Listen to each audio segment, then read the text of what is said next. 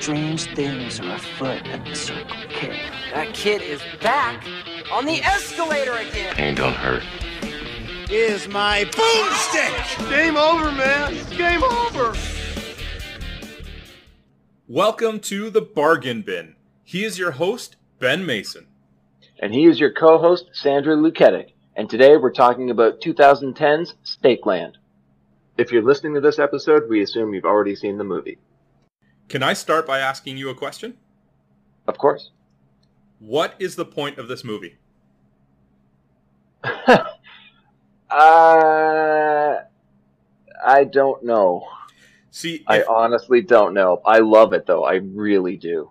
If I didn't know, thanks to hindsight and retrospect, that there was a sequel, which I haven't seen yet, I would think that the entire premise of this first movie was sequel bait for a second one. Because stuff's happening the whole time, but nothing happens in this movie. Agreed. It is definitely a slice of life movie, albeit a slice of apocalyptic life. And I'm okay with that. I don't think it really has to have a point. I think it's a perfect snapshot of what would happen in a world overrun with vampires. Yes, but even in a situation like that, you can have even the most rudimentary premise be survival. Mm-hmm. That didn't seem to be the case as much as it was to try and get to New Eden. Which they don't even get to. Right? Like, survival is not the main focus. Obviously, it's the focus, but not plot-wise. It's a necessary component of getting to New Eden. And it's not even like the shit ending to the Will Smith I Am Legend or alternate where there's people there or there's not people there. They just, they don't get there. So this whole movie, they're trying to get to New Eden, and they don't get there. But they do get there. They don't. The movie ends as they get to the Canadian border, and you realize that Canada is New Eden. But they're looking not just for Canada, right? They're looking for a home. Okay. And there's this talk, like, even if you go back to an early scene where they're talking to the store clerk, right? Mm-hmm. And he's like, oh, we had a traveler come through here, and there's nothing there. There's no food. There's no people. And even in the the commentary in his mind, Martin's like, I don't believe it. Agreed. So if New Eden is Canada and the goal was just to get to Canada because zombies can't live with the Canadian exchange rate, I don't know. Well, they're vampires, but okay. Right. Oh, sorry. It's actually totally Zombieland, man. That's something that I do want to touch on as well whenever we get to it, is how much these vampires are portrayed like zombies. Yeah. They definitely are. But we can circle back to that once I talk myself into a hole with this whole thing. But again, I'm not necessarily wrong. Maybe I'm not defending it properly, but I watched this movie twice for the purpose of the review, and at no point could I figure out what the point of this movie was. I got things that were happening. I think I caught on to some more thematic, more kind of symbolic representations in the movie, but I never got the point of the movie. I honestly really do believe that the point of the movie is survival. Doing what you can to survive. And we will get back to that. I just want to ask you one thing. Sure. Did you like this movie? I hate to say it, but I did. Yeah, right?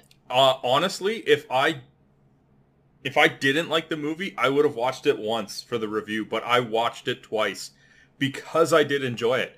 And Lizzie, my significant other, for people who don't know, watched it the first time with me.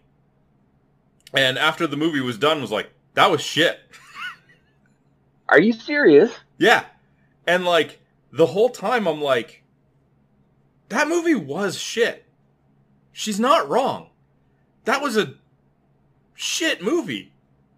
But I liked it. Oh, I disagree on shit movie. I think it's amazing. I don't know. It was a pretty shit movie. I hate to say I think I can see why you would think that. But there's something I just realized today after my third viewing. Okay. That made me really, really think about it, and I've decided that it's a fucking awesome movie. Okay. And to do this, we have to go through the characters. Okay, well, listen. I am completely open to you changing my mind. And even though I'd never heard of this movie before you told me we were reviewing it, I'm now kind of anxious to watch the sequel. No, don't do that. No? No, that's a terrible idea. See, Stay because away. I'm on IMDb and I'm looking at the plot summary for the sequel. And first of all, they got a lot of the cast to come back, which in my mind was pretty cool. But then, like, the plot summary starts with his new life in New Eden gets turned upside down. I'm like, oh, so the objective of the first movie is met at the beginning of the second one. It made me want to watch it. And that's why I thought, if you told me that the whole purpose of this first movie was sequel bait, I'd probably be the most eager to agree with you over anything else. Okay. Keep this in mind, though. The sequel debuted on the Sci-Fi Channel. Okay. That's not good. Where did the first one debut? TIFF? Oh, okay, all right. Well, because I was gonna say I never heard of this movie. I can't say like, oh, what happened to the sequel because it was such an acclaimed first movie. I didn't hear of it. Yeah, no, Nick D'Amici, who co-wrote the movie and played the role of Mister. He's a very highly regarded screenwriter. So people were very, very excited for this to come out, especially where he tends to act in most of the movies he writes, but never such a large character. People were pretty impressed. I've never seen him in a movie before. And I No? say this intended as a compliment. I would have never guessed he was a writer. I know, right? He was so good in the role that if you told me that he's just an actor, right? Like, not just an actor, but like that's his focus, that's his primary directive, I would have believed it. Yeah, he's perfect as Mister. Yeah. It's such a good character. Yeah, he was a great character. He also co-wrote one of my favorite werewolf movies called Late Phases. I think now it's known as Late Phases Night of the Lone Wolf. But he plays an elderly blind veteran, not veterinarian, who's living in a gated community and has to go up against a werewolf. Can I sense that one in our future potentially? Is that 100%. Is that what you're alluding to? I almost picked that for next episode. But I thought we needed a break from D'Amici. Okay, well, you said you wanted to get into the characters, so let's hop back on that. Perfect. So right off the bat, we get Martin, in probably the most traumatizing introductory scene in a horror movie ever, where his parents die, and I guess the second time you see the vampire, it has a baby. I was so disturbed by that. I'm not used to any movies depicting that of infants. And it just looks up at him as it's feeding and just drops it. Yeah, it got me. I was shook by that. And I expect zombies, vampires, mummies, werewolves, anything to be feeding on people. But usually movies are pretty good from keeping it away from infants. Yeah. That is like the line I use when I tell people about this movie. I'm like, you have to see this. Yes, it's a vampire film. Yes, I know you've seen a lot of them. Yes, a lot of them are the same. But this hits you over the head with the animalistic qualities of the vampire lore. Well, the reason that it makes it so real is that when you look at other movies, these vampires that are mostly feeding to survive, right? Or whatever, that's they're not just doing it for the fun of the kill. They're for them, that's survival. Mm-hmm. They're not gonna avoid infants, right? Nope. And the fact that they show that goes to the point where it's like, this movie is going to be true to itself and as real as possible. Mm-hmm. And they do that right away. Yeah, it's brilliant, man. It really is. And the introduction of Mister during that scene, like right before you see that vampire in the rafters, Martin runs out to get his dog, and Mister tackles him and tries to keep him quiet. He's just such a badass hunter character. And like when, after they flee, after his parents are viciously murdered, he wakes up from it and you realize it was him having a nightmare. And Mister just says, one day you'll learn not to dream at all. Okay, I want to ask you a question, and I'm afraid it might take us on a very wide tangent. Go for it. Did Mister take Martin with him out of the goodness that they try to portray in him? Or was it a recruitment for a new hunter? I don't know. I was thinking about that too, because he is not a nice guy. He's a survivalist. They allude to it a couple of times, right?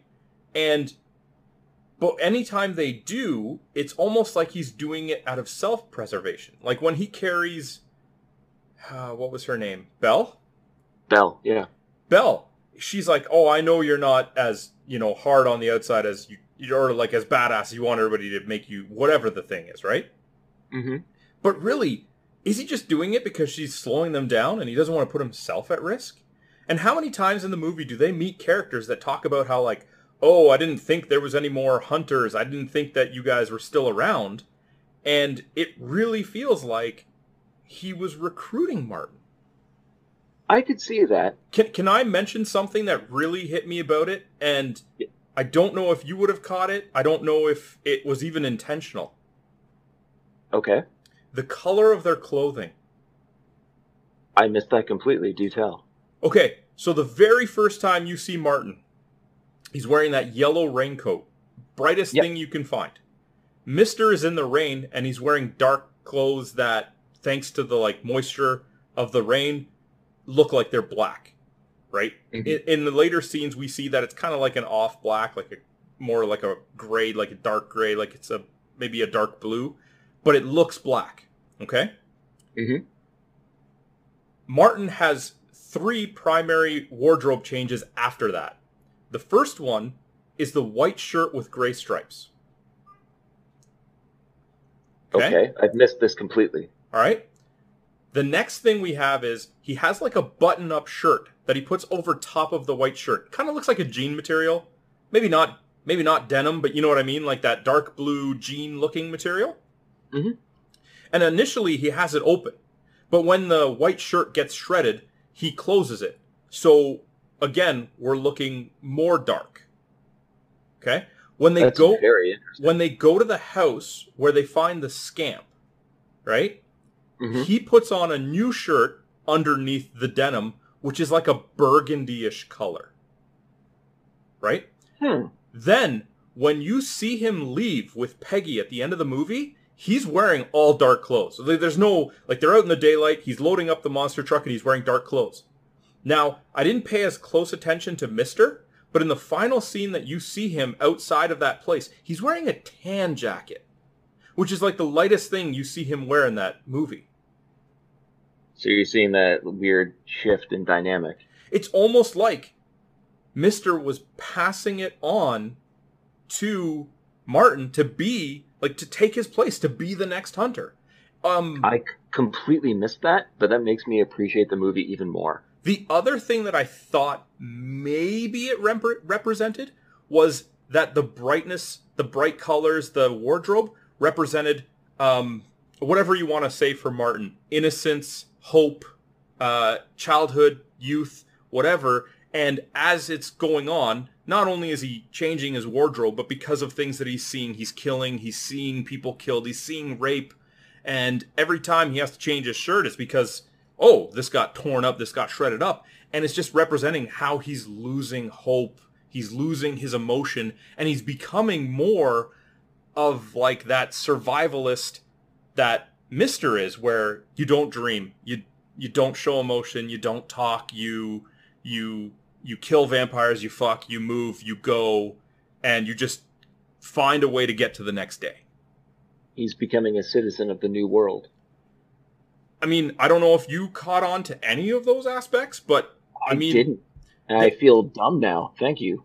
When I watched it the first time, I didn't notice the exact wardrobe changes. I just remember, like, I saw the one image of him loading up the truck with Peggy, and I'm like, wow, he's like, he's looking like he's trying to look like Mister. And I'm like, you know what? The next time I watch this, I literally am going to take a piece of paper and I'm going to write down his wardrobe changes as I see them to see what the progression of color is. And those are the only ones that I spotted in the movie. That's very interesting. Now I'm going to rewatch it just for that. I think that's a very, very good point. I totally see that in his character progression. So yeah, I think that's obviously an intended costume change. Well, what are your thoughts on that representation? Maybe you didn't notice it, but... I obviously saw Martin becoming the new Mister.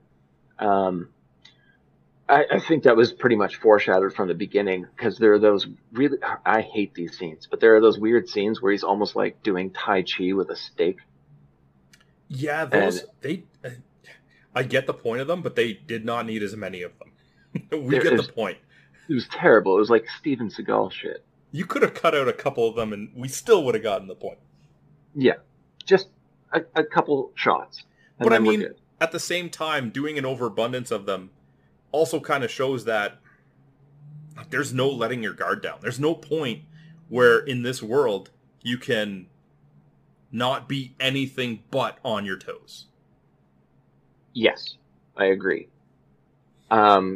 I still want to talk about the other characters here because... I'm sorry, I said this might take us on a really long tangent, so I apologize. No, outside of Mister, every character we're introduced to, is a overwhelmingly positive character. Like, you could see them being a protagonist of any other film. You've got Martin, the child, who's trying to escape with his family.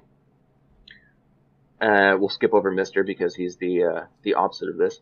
But then you get Sister, who we're introduced to as she's running away from two rapists, an elderly nun. And then we have Willie, who is a war veteran. And we have Belle, who's a young pregnant woman who's just trying to survive in the encampment singing a country song. Like, these are all wholesome characters that are trying to do their best in every way possible. Like, and they all get crushed in some way. Like, it's a very depressing take on the protagonists of this movie. Yeah, but think about it. It ties in with what we said about those steak practicing scenes. You can't be those people. Those people die. This is a world where if your primary objective is not to fight and survive, you won't. If you have hope, if you're positive, like if that's not drained out of Martin as you go, he's probably another victim. Right? So you need that. You need that contrast to show, hey, you can't be these people. And it's a weird kind of trope you see in these post-apocalyptic movies, whether or not it's vampires, zombies, or just like nuclear fallout. You see people try and build up their community and almost create a new family. And we start off with Martin and Mister, and then we get Sister, we get Willie, we get Belle, and then we end up with just Martin and Peggy at the end. Can I say something completely random? Sure. Peggy is really pretty. Yeah, she is very pretty. She is very pretty. I also love how her character and Martin's character are basically the exact same person. Yeah, and she is going to be trained to be a hunter. In my mind, she shows up. Okay, there's two things that I thought about Peggy. Okay? One, my initial thought was she's a vampire. Ooh, interesting. Very I Am Legend. I literally thought with the progression of the movie showing berserkers, scamps, whatever you want to call shepherds, vampire transformation because he seems. What was his name? Shepard. What was the bad guy? What was his name? Jebediah? Jebediah. Thank you, Shepard. Shepard? Jebediah is like sentient, thinking, plotting, clearly a vampire with a personality, right? So like you see this evolution from like berserkers to that, and you're like, oh, the vampires are becoming more, evolved, Sentient? more sentient. I'm thinking Peggy's gonna turn around and be this completely like inconspicuous vampire. Obviously that didn't happen, right? Like there was no... I think I would have liked that more if that is how it ended. Well, because it would have been unending. When I realized that there wasn't going to be any sort of like Terminator peel off the skin reveal type thing with her, I, again, looking at the wardrobes, when they're packing up the monster truck to leave at the end, or like pickup truck or whatever it had pretty big wheels. Whatever. Yeah, big wheels. When they're packing it up, she's wearing light clothes, and Martin is wearing dark clothes, and it's almost like the cycle begins anew.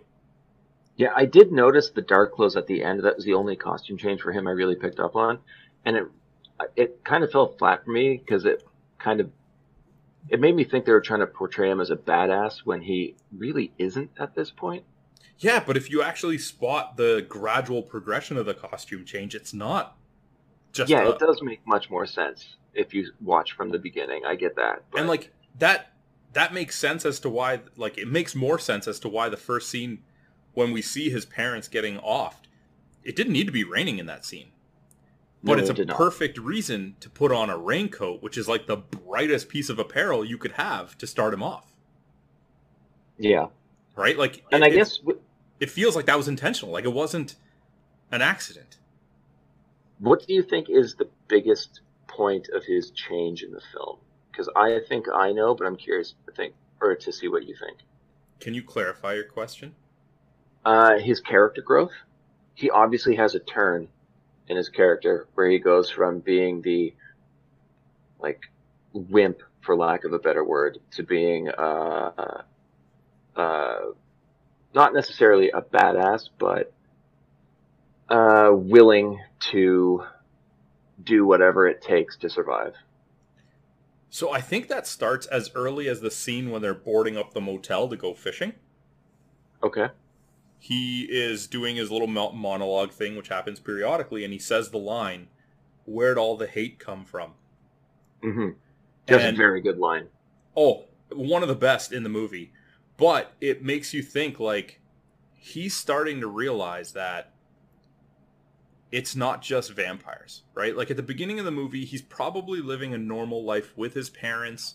You assume that the outbreak has taken place, and they're starting to see what the vampires are doing. But now enough time has passed that the Brotherhood and all of these evil people, right, for lack of a more fancy term, are taking the opportunity to do whatever they want. And now it's not just a world against vampires. It's him against everything in the world. Because And there was without... that one line. Sorry, go ahead. I was just going to say, without rules and law, all the things that the vampires kind of cause to go by the wayside, people are letting their true evil, right? Like, it's a whole, it's a whole conversation, right? Like, if people don't have a sovereign to govern them, will they act the same way, right? But I think And that was that's... the shopkeeper when he said how there's nothing up in New Eden. And it's not the vamps you have to worry about. It's the cannibals. Mm-hmm. And that's what I think the most important point of it is. Again, maybe it's, if you're taking it with the mentality of sequel baiting, the whole point of his turn is to realize that vampires are not the problem. Vampires are a catalyst of all of the problems. And that there's so much more that he has to worry about. Because vampires could just be a weapon used against them, not just, like, I don't know if I phrased that right.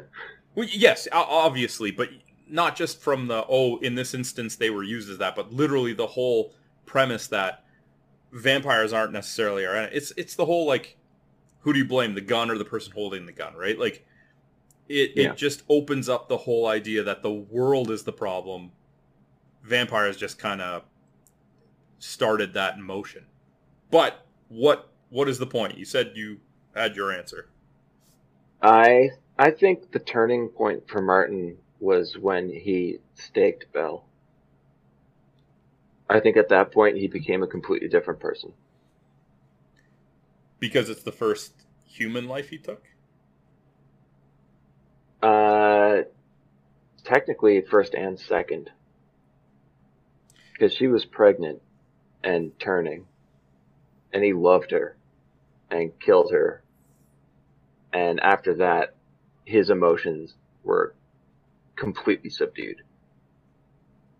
Well, there wasn't too much after that to see his emotions, right? Like, not a whole lot, but you could tell he was a completely different person after the staking. Oh, absolutely, but we're talking like an hour and 40-ish movie, hour and 40-ish minute movie. That happens with like 10 minutes left in the movie, which is why I found it kind of weird that they were pulling up to Peggy's Inn motel, whatever it was, at that point, because I'm like, what, are they going to start something new? There's only 10 minutes left, right? Like that was kind of the end of it, right? But well, the story originally was Nick D'Amici and the director. They wanted to do a web series in this world, and they just do 8-minute episodes, and then producer of the film, or who eventually became the producer of the film, convinced them they should make a movie out of it. And I kind of feel like they took the first few episodes of what they wanted to do and just turned that into a film. So that could be where your sequel bait idea comes from. I mean, I know there is a sequel, but obviously if I'm watching it at the time, because the sequel didn't come out till like 6 years later, I don't have that to go on. But I would like to also point out that him sleeping in the bed with Peggy, not that they did anything, we don't know, very unlikely, and Mr. sitting in a chair on his own is also kind of a reversal from the beginning of the movie, where Mr. would hook up with women and Martin would just sit on a bench outside and wait. Yep. It's a much more interesting film than you would expect a random vampire movie to be. We never really did get back to that. They don't come off as vampires to me. No, they definitely come off as zombies. They come off as zombies that can't go out in the daytime.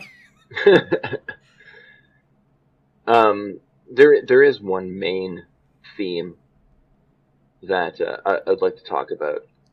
Absolutely, and it is, for it. In a movie like this, you really expect a main thematic element to be hope. But in this, it seems like the main theme is hopelessness. Well, I mean, I'm pretty confident that that's one of the analogies I used of the clothing, that the color fading was him losing hope. Right? And there is one scene that made me realize this, and it was when everybody was holed up in the school bus in the woods, and Mr. sitting in the driver's seat just leans back and kicks the door open, and you see the first snow start to fall. And I just got that feeling like they're all going to freeze to death. They have nowhere to go. It was also perfectly timed that they had just felt the baby kick, and they're feeling joy. You know, there's a chemical reaction in humans releasing pheromones or endorphins that make babies fill you with joy, renewed hope, new life. And then that happens. His response is this callous, just open the door, throw the bones out, like, hey, guys, that's great, but back to reality, like, we're still in the situation we're in, right? So dark. Yeah. And then, like, you see that Martin's still concerned because he asks Mr., like, what are we going to do when the baby comes? Right? Like, he's not even considering the fact that the baby might not come. Like, they might not survive. They might not be around to find out what happens when the baby comes. He still has this, like, oh, this is going to happen. We got to figure out how to make the best of that situation. Whereas, like, Mr. almost shrugs it off. Like, we'll see if we get there. Yeah. right? And That was a major standout scene for me, though. Were there any others for you? I mean, not in a more prolific way. There was a few parts that, like, maybe they're just random lines or scenes that I wanted to just make mention of, but that not relevant or meaningful by any means. Okay.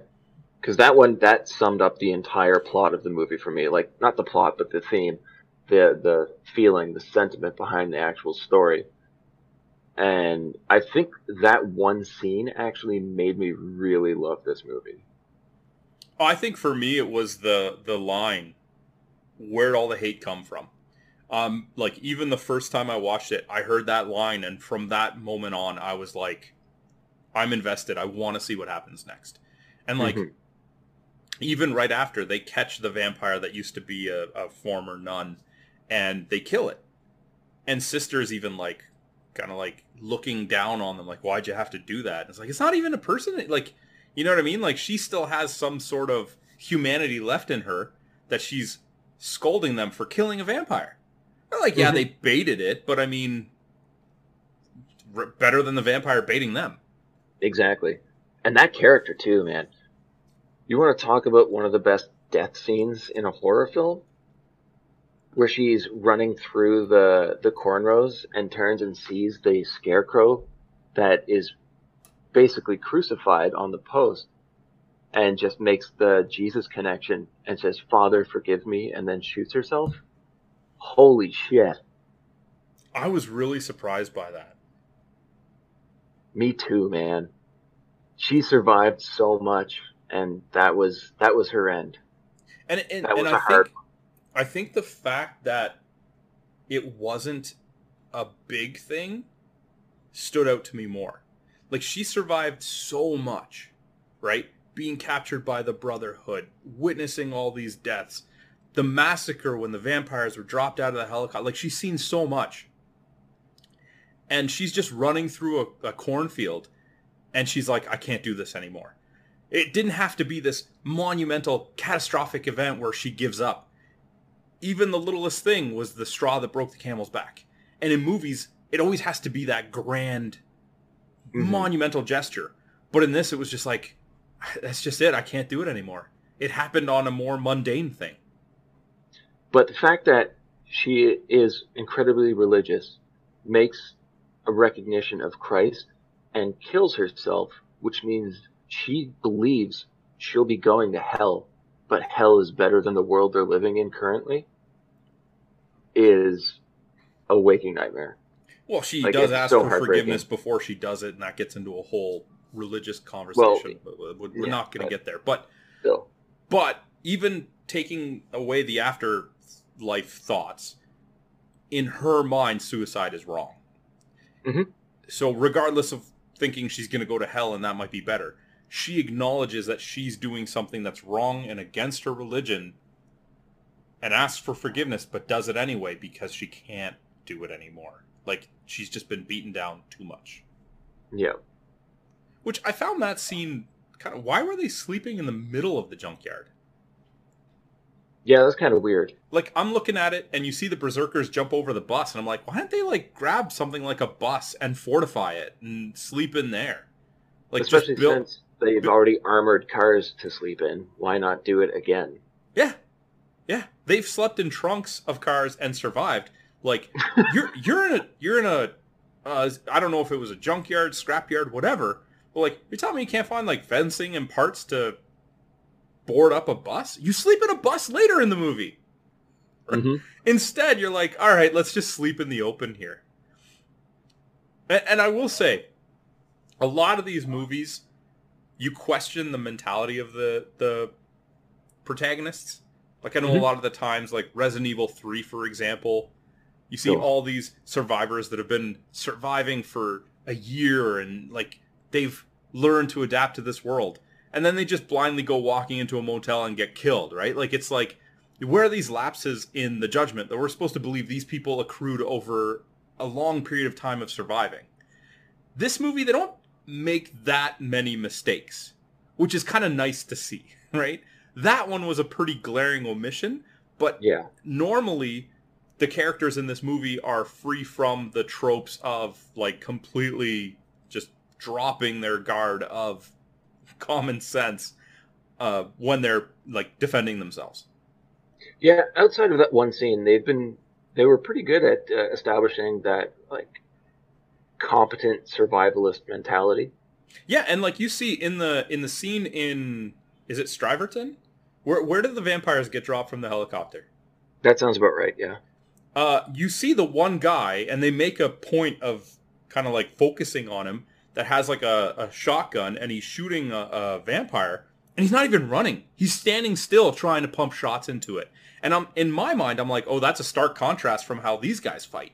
You know, Mr. and Martin, they fight intelligently. This guy's standing in the open, not even trying to move. Take a shot, run, right? And I thought, oh, beautiful. They're showing how these characters that we don't know, like just kind of side character window dressing guys who aren't that intelligent, aren't surviving because they do stupid things. And then these guys don't. And then they sleep out in the open in the junkyard, which maybe that's just me nitpicking, but that one scene really stood out to me. Just why? Why aren't you smarter? That, going back to what you're saying about that scene at the settlement, that was heartbreaking, man. But that was another scene that showed that settlement had hope. That was it. I made a note of it too, saying that was one example where hope is still alive. They had the community they were trying to rebuild. They had dancing with music, and then it was just destroyed. And they lost 10 people, and you see that I don't know if he was the leader or just the one taking charge of the volunteer militia, had been bitten, and you're like, well, that's not going to go well, right? Like, and you think like Mr. could say something, and he clearly, like, the reaction on his face when he sees it, he realizes this is bad juju, but he doesn't say anything. He just, he's like, I'm not, almost like either one, he's not going to bother because they might ask for help, or he's going to have to do something and he can't be bothered because that's not in his best interest. Or two, he doesn't want to take their hope away.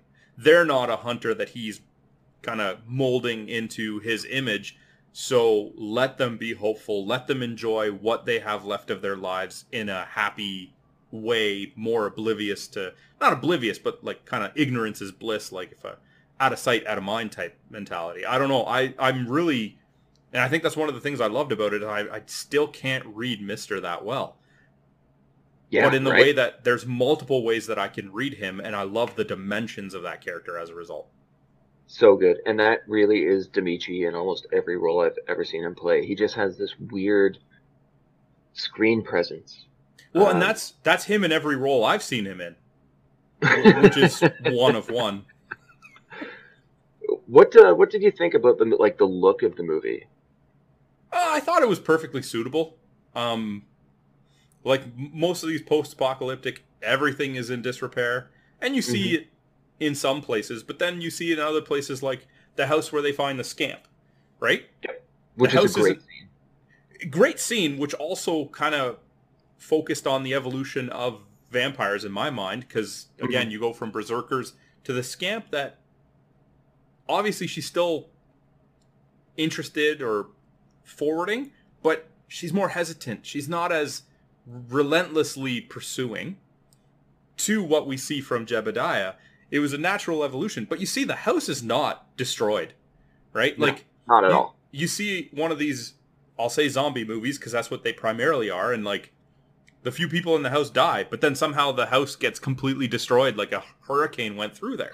It's like, well, who did that if the people inside are dead, right? Like maybe some scavengers who were looking for food, but they'd have no reason to throw around a coffee table. Nobody's hiding food in there, right? Like, it just made more sense that they made it fitting. Like, yeah, people are dead in the house, but the house is still fine. Yeah. I think they spent the money in the proper areas, because this movie was only $650,000. And I thought it would look more like a $30 million movie. Okay. Now, having said that, do you want to guess how much it made in its opening weekend? Because this blew my mind. What was its budget? $650,000. 2 million? 7,258. Whew. Hey, they made a profit. No, they did not make a profit. No, the worldwide gross for the total box office was $405,000. So they didn't even come close to making back their money.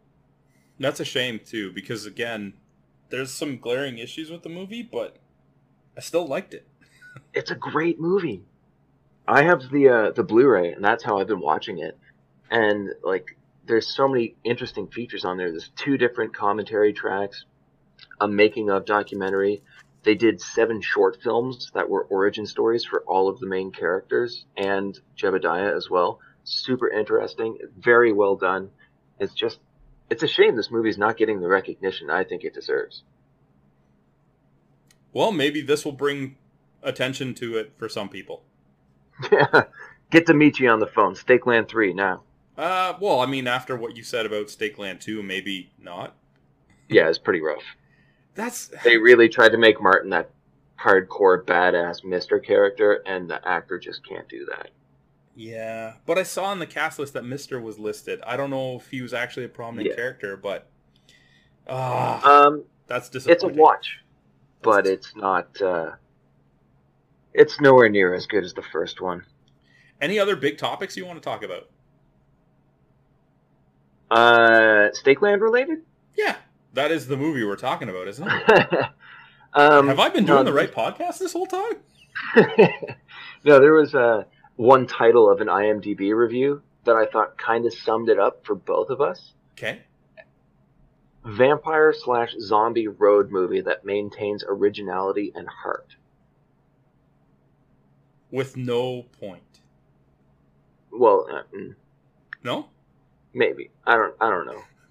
Can I... Again, like I said, it's a slice of life movie.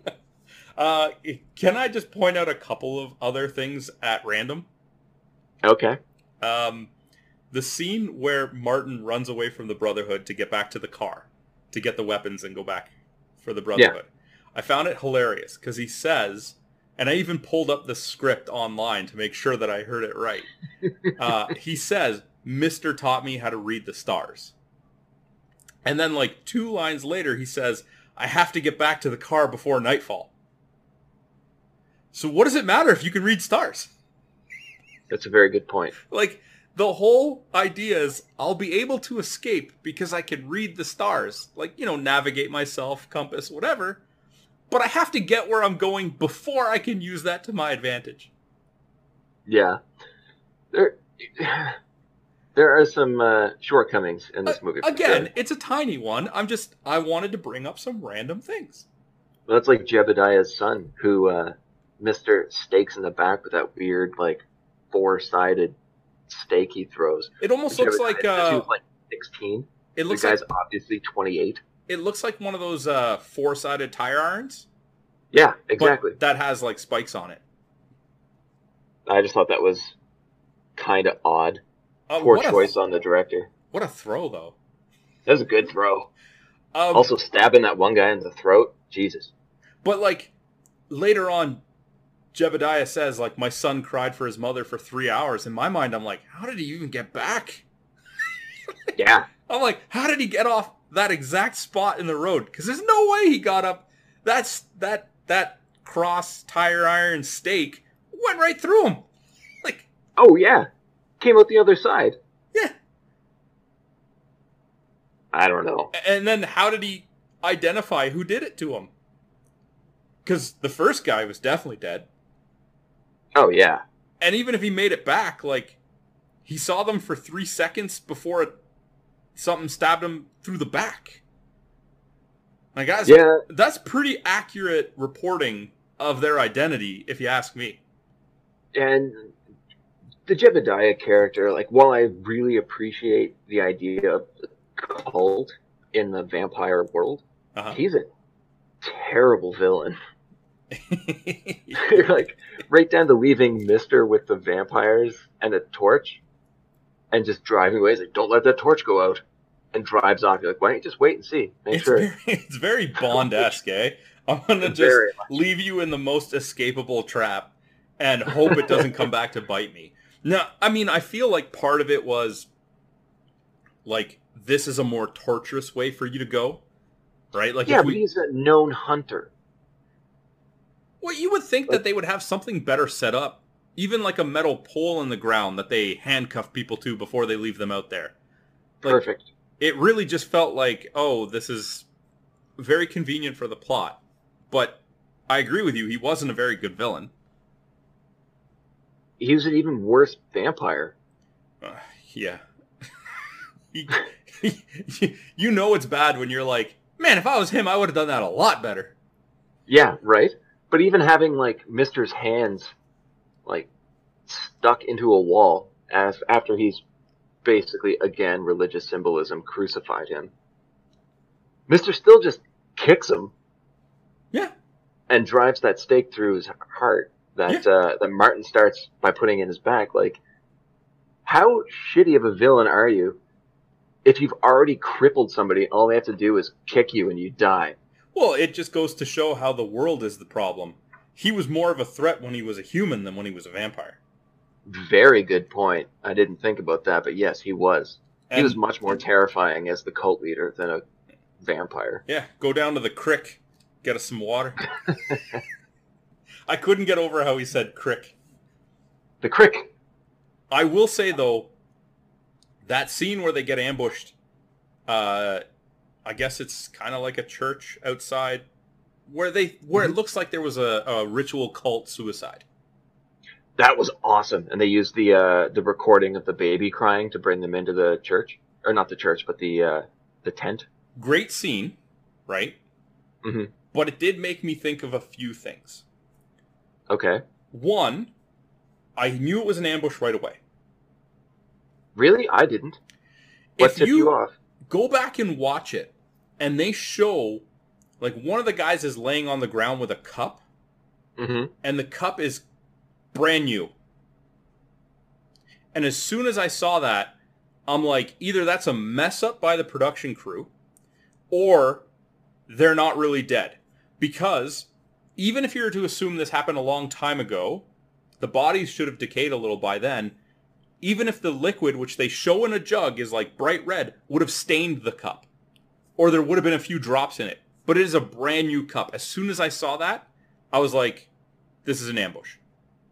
What if it was recent and they just like new cups? It's in the guy's hand as he's laying on the ground. You have to assume that's the cup that he used, right? I, based on what I've learned about the movie thus far, choose to believe that that was intentional. Because it feels like not a lot of what they did wasn't intentional. Yeah, the one thing that kind of tipped me off, but didn't really sell me on it, is the fact that if it was a religious group, they wouldn't have left the baby alive and killed themselves first.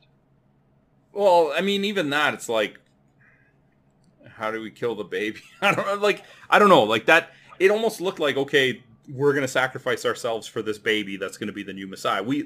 That didn't... Oh, that's an interesting take. That didn't throw me off at all. But as soon as I saw the empty cup, I thought, this is not real. It's going to be an ambush. But that's not what I was going to get to. The part that made me think about that is, how long do they sit in that tent waiting for someone to come by? 3 days. Or, how quickly, how many times have they run this drill that they can get into position when they hear a car coming? You know what I mean? Like, it's very convenient that they came upon that scene and everybody was in their proper spot, faking their death. It's the moment we've been waiting for, guys. Get in position. We've been training for this for years.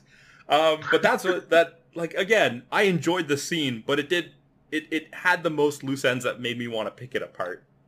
I guess, yeah. It's not a movie that lends itself well to being picked apart. But if you don't overanalyze it, that scene is a very good scene. Yeah, I liked it. The whole movie, I think, is amazing. I understand why some people would dislike it. It's not for everybody. It's very dark, morose at times. But as a horror fan and a vampire fan, I don't really see how anybody could call it a shit film. It's a shit film. It is not a shit film. But listen to me. I really enjoyed it. I think there's a lot good to it. You can enjoy a shit movie, though. What makes it a shit movie? Because a movie needs to have something happen. It needs to have a point. I was entertained for 98 minutes. And that includes credits. Yeah. But, again, I go back to the very first question I asked you when we started this. What was the point of this movie? Showing what life is like in a post-apocalyptic, vampire-ridden world? Okay, well then that makes me ask the next question. Why? You could ask that about any movie. Yeah, but at least with other movies I can say, well, this was the intention. This was the point. What was the point of Rain Man? I don't know. I've never seen it. What was the point of Jurassic Park? I don't know. I've never seen it. What was the point of The Howling? What's The Howling? Fuck you, dude. Okay. I've seen Jurassic Park. I didn't see the other two. But all right, we'll just leave it at that. Why don't we give our closing thoughts on it then? Okay. Do you want to go first, or do you want me to take this? Why don't you take it, and I'll just ask you your closing thought by starting you off with this question: do you recommend this movie? 100% I recommend this movie. It is my second favorite vampire film of all time. Okay, I gotta ask. What's number one?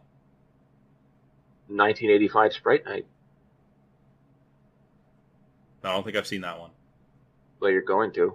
Okay, yay. Eventually. What about Lost Boys? No. Lost Boys is probably third. But it's got I Feldman like in it. playing more. Who cares about Feldman? It does have Haim. That gives it a plus for sure. But now this movie, I found it had heart. I found that it really dealt with hopelessness in a realistic way.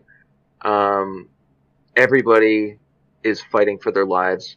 Everybody has the odds stacked against them. Not everybody makes it. It's very realistic in that sense. It's heartwarming. It's heartbreaking. It's well written. It's well filmed. The sound is done perfectly. The casting is phenomenal. I think it's a solid vampire film. I think everybody should give it a chance. I can't disagree with what you've said. I want to actually pile on the emphasis of the casting is done phenomenally. Mm-hmm. And I will say I also recommend this movie with an asterisk. Okay. You have to be the kind of person who can suspend disbelief and be all right with not picking it apart. Agreed. 100%. I picked it apart more for this review or post-credit conversation. But the first time I watched it, I didn't. I just kind of watched it, and I had a blast with it. If I watched it the first time in that more critical eye that I'm sure there are some viewers out there that they can't help but watch a movie like that, I wouldn't recommend it for them. But anybody else, I'm with you. I recommend the movie. I'm so stoked that you enjoyed it. I thought if you gave it a chance, you'd appreciate it. I didn't realize you'd appreciate it that much, but that makes it even happier, man. But I'm still calling it a shit movie. I don't care. You still recommend it and you enjoyed it. You can call it whatever you want. I'll take that as a win. I can't emphasize this enough. I really like the movie, and I recommend it. But you can really like and recommend a shit movie. Yeah, it's like most of my movie collection, I guess. It's the weirdest situation. The movie has so many amazing pieces, casting, thematic, hope details, but the whole is just missing that it factor. There's just that one little... It's like it's just missing the glue to make that all come together in a better way, if that makes sense. Yeah, I get you on that. I can kind of see where you're coming from. Well, anyway, this was a lot of fun, Ben. What are we talking about next time?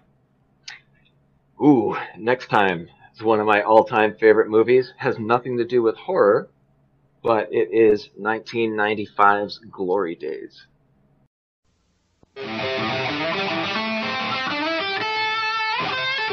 In this beautiful city, Santa Cruz, the guys at El Rancho Grande have received a wake-up call. Well, Welcome to the real world, Jack. Hey, I really like that hate t-shirt. Whole angry young man, black thing, generation. You know what I mean? For these friends, college has been the best time of their lives. We finally made it! Yeah, we did. But now, they don't know whether to move on or hold on to what they've got. Guys, I'm not moving out. Staying here and cruise for another year in El Rancho. What's another year, right? I mean, we're young and stupid and unattached. I always thought you were cute. When we would play spring softball together, I'd always look at your butt.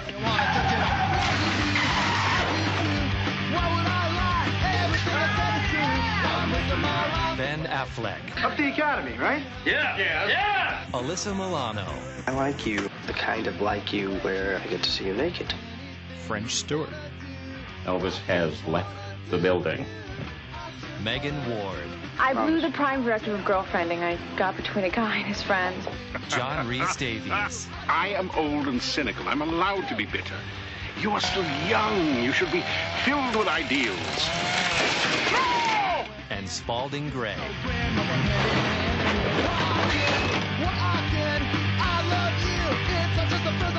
You gotta know when it's time to go. Isn't there a third option between burning out and fading away?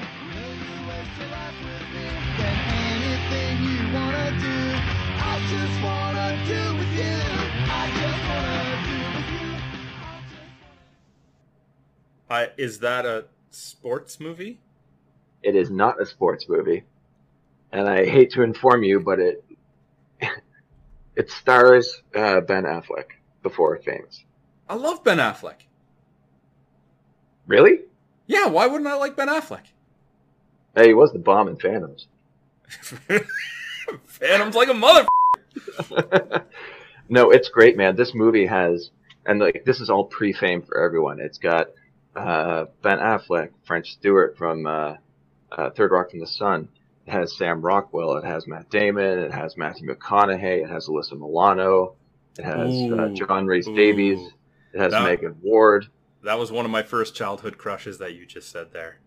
It's great, man. I love this movie. I bought it on VHS in '98. I bought the DVD. Unfortunately, no Blu-ray release because, come on, it's 1995 Ben Affleck. Who's going to do that? But no, it's great, man. A wonderful punk rock soundtrack too, with the Vandals, NoFX. It's just a fun movie that. Here, I'll give you the basic outline. It is. No. Ben That's Affleck. for the next episode, man.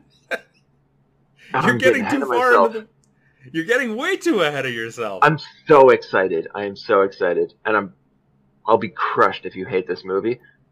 But it also doesn't matter because I'm just going to talk over any negative thing you have to say. I mean, that movie is perfect. You said Alyssa Milano is in it, so a part of me is going to like it no matter what. Wonderful. Anyway, this was a blast. Yes, thank you, man. It is that time, closing time. Grab your final purchases, get to the cash register, and we'll see you next time.